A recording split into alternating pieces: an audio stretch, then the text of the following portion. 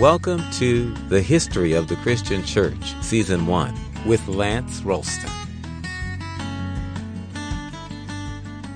This episode of Communio Sanctorum is titled Awakening.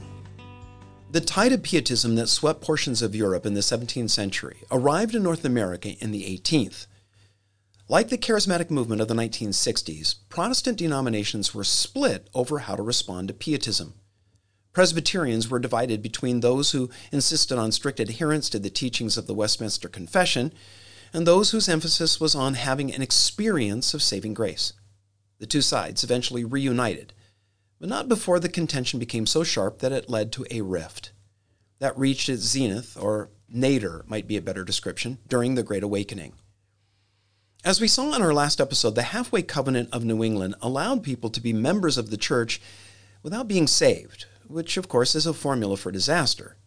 The Halfway Covenant, along with the assault of the pseudo-intellectualism of the Enlightenment, resulted in a creeping spiritual lethargy among the churches of the English colonies. Jonathan Edwards, who became one of the main luminaries of the Great Awakening, remarked before it began that the spiritual condition of New England was abysmal. The first stirrings of revival began as movements in local churches 5 to 10 years before the Great Awakening.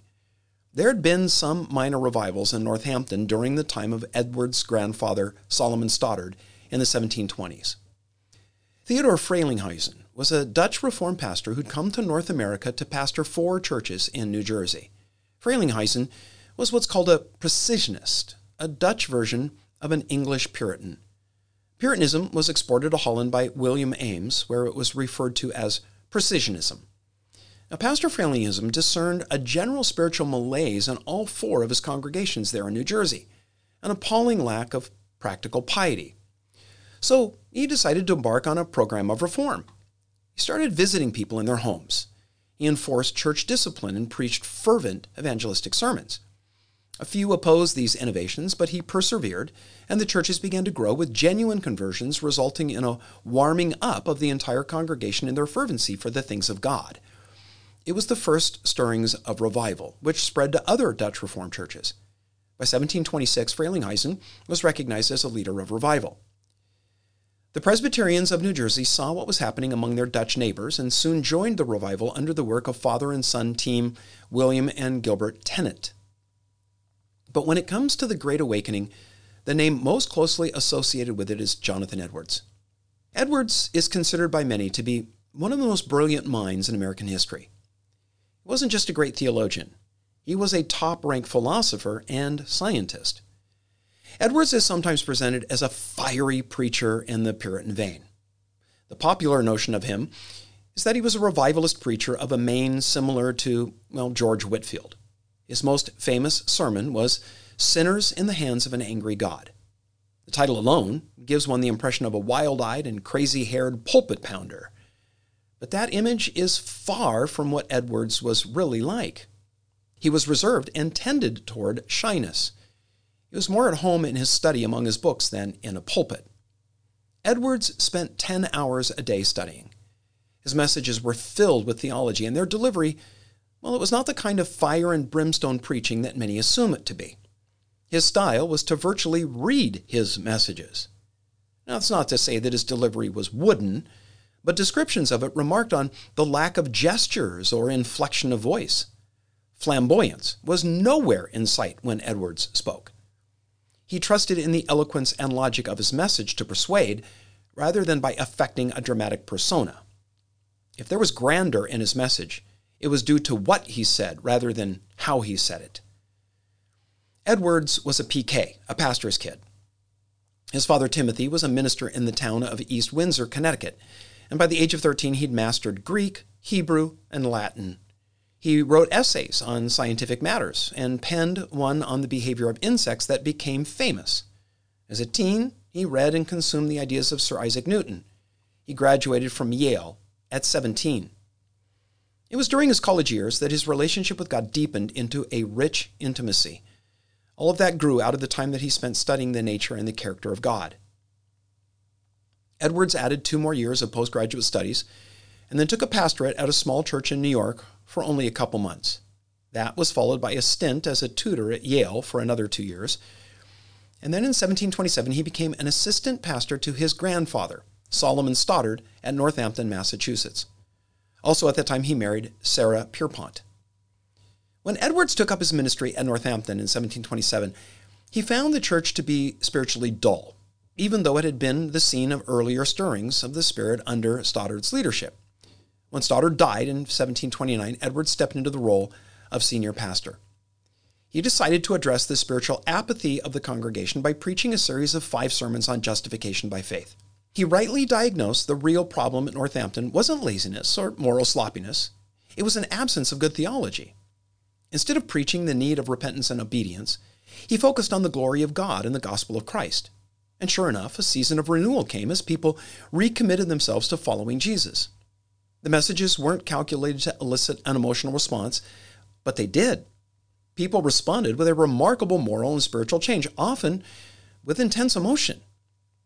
After several months, the movement spread throughout Massachusetts and into Connecticut. After 3 years, it began to dim. But the memory of revival endured, with many hoping that it would be renewed.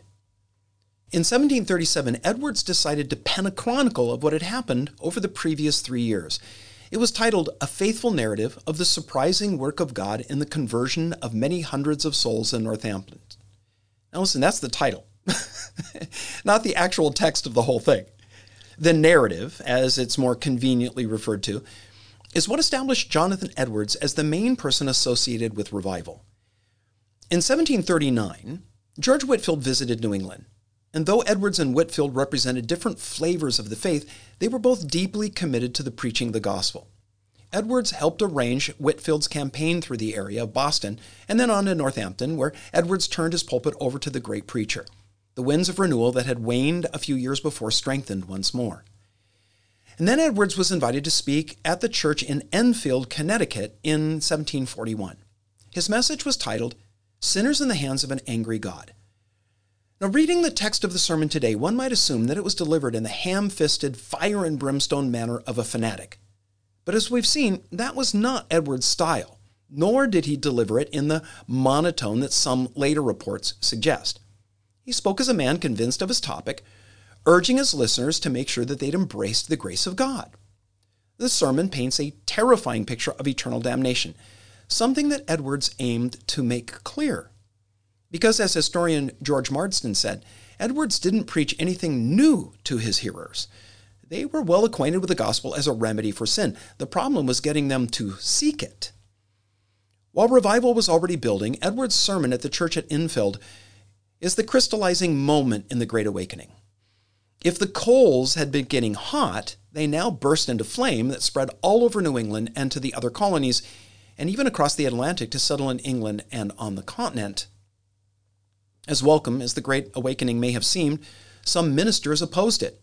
Their opposition stemmed from their resistance to the emotionalism that became a mark of revival.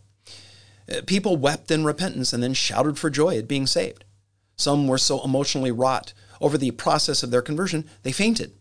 A few who were psychologically fragile exhibited what can only be called as bizarre behavior. Such reactions led the enemies of the Great Awakening to accuse its leaders of undermining the solemnity of worship and of substituting emotion for scholarship. Since it's the tendency to stick labels on movements, supporters of the Awakening were called New Lights, while those who opposed it were called the Old Lights. Edwards made clear in his writings that he believed emotion was important, but emotion, including the intense experience of conversion, should never eclipse doctrine and orderly worship. At first, the Baptists opposed the Awakening, labeling it frivolous and superficial. But so many of the new converts were inclined to agree with Baptist positions that they ended up becoming Baptists. And when the Baptists saw all these new members, their opinion of the revival changed. Most notable was the conviction among the new converts that baptism ought to be for those who profess faith in Christ, not infants. Entire Congregationalist and Presbyterian congregations became Baptists. The Great Awakening sent Baptists and Methodists to the western frontier. Settlers continually pushed the frontier westward. It was Methodist and Baptist missionaries who took up the task of preaching to them and planting frontier churches. So those two groups became the most numerous out west. It's difficult to estimate how many conversions took place during the Great Awakening. But gauging by fairly accurate church records taken over that time indicate a conservative number of 10% of Americans came to faith. In some communities, it was much higher than that. Keep in mind, that was in the midst of a society already considered thoroughly Christian. Besides the obvious spiritual effects of the Great Awakening, it had a notable political impact on the British colonies of North America. It was the first movement to include all 13 colonies. A new sense of commonality developed in which the emerging unique identity as Americans, as opposed to British, took root alongside the idea that to be an American meant to be a Christian of the Protestant stripe. The Great Awakening also propelled a wave of missionary activity. David Brainerd, Jonathan Edwards, and others preached to the Indians, and some effort was made to reach blacks with the gospel. Among the colleges birthed at that time was Princeton, Rutgers, Brown, and Dartmouth. Dartmouth trained Indians to serve as missionaries to their own people. Edwards continued in his role as pastor until 1750, when a controversy saw him removed from his post. Edwards believed that communion ought to be given only to those church members who had demonstrated a genuine conversion experience as per the pietistic belief. His grandfather, the previous pastor, had relaxed the tradition of Puritan practice and allowed what we'll call unconverted church members to partake of the Lord's Supper. Stoddard regarded communion as a converting experience.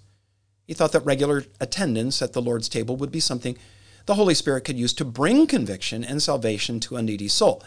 Well, Edwards disagreed, viewing communion as open only to those that were already converted. By 1750, Edwards had come to this position, though at odds with the tradition of the church that he pastored.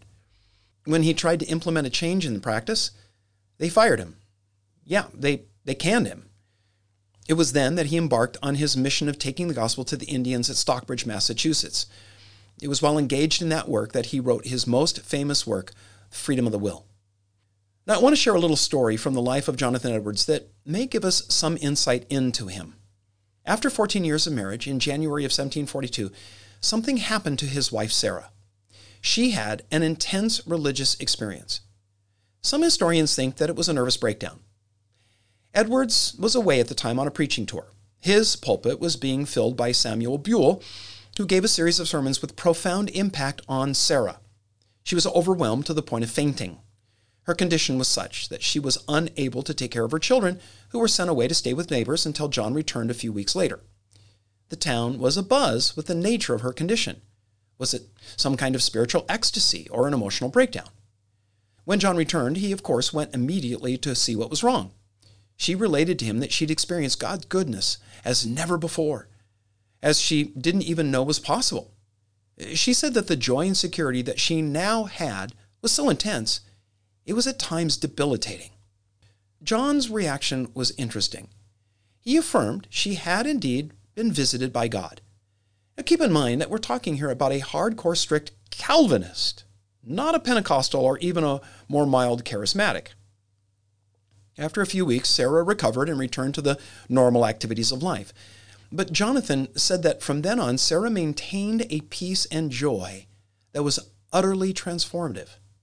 In writing about the effects of the revival, while Edwards doesn't name his wife, it's clear some of what he chronicled were things he witnessed in her own experience as she was filled with the Holy Spirit in 1742. In 57, Edwards was appointed president of Princeton, known then as the College of New Jersey, and a short time later, he volunteered to be a test subject for a smallpox vaccine, which instead of inoculating him against the disease, claimed his life in 1758. One of my favorite teachers is J. Edwin Orr. When Orr died in 1987, he was recognized by many as the 20th century's foremost expert on revival. He spent his last years living a few miles from where I am now in California. My good friend and fellow pastor David Guzik befriended Orr's widow, who passed many of Dr. Orr's books, writings, and recordings on to David for posterity's sake. David has faithfully made that material available online at jedwinorr.com. The eminent New Testament scholar F.F. Bruce said, quote, "Some men read history, some write it, and others make it. So far as the history of religious revivals is concerned, J. Edwin Orr belongs to all three categories," unquote. Orr tells remarkable stories of the impact of revival on society. The many revivals that he chronicles don't merely add a bunch of new church members, they have an astounding impact on moral revolution. Orr shares that during some revivals, because there was no crime, the police organized singing groups to sing in churches because they had nothing else to do. There were a number of business failures. Pubs and other enterprises that thrive on vice folded. One unforeseen effect during the Welsh revival was that there was a work stoppage in the coal mines of Wales. For years, the mules that pulled the coal carts were used to hearing the miners curse at them. But when so many of the miners converted during the revival, they refused to curse anymore, and the mules no longer heard the profane commands telling them to move. So work in the mines stalled until the mules were retrained to respond to the now clean speech of the joyous miners. If you're interested in more such fascinating stories, I encourage you to head over to jedwinorr.com for more. And I want to also encourage you to check out David Guzik's website at enduringword.com. David is one of the premier Bible expositors online today. His free commentary is used by many thousands of pastors, professors, Bible teachers, and students all over the world. And remember, donations of any size to CS are welcome. You can do so at sanctorum.us. And again, thanks. Thanks for joining us at Communio Sanctorum. We really appreciate your listening and subscribing. Listeners are invited to like the Communio Sanctorum Facebook page and to write a review in the iTunes Store. For both Facebook and iTunes, search for History of the Christian Church. Looking forward to joining you next time.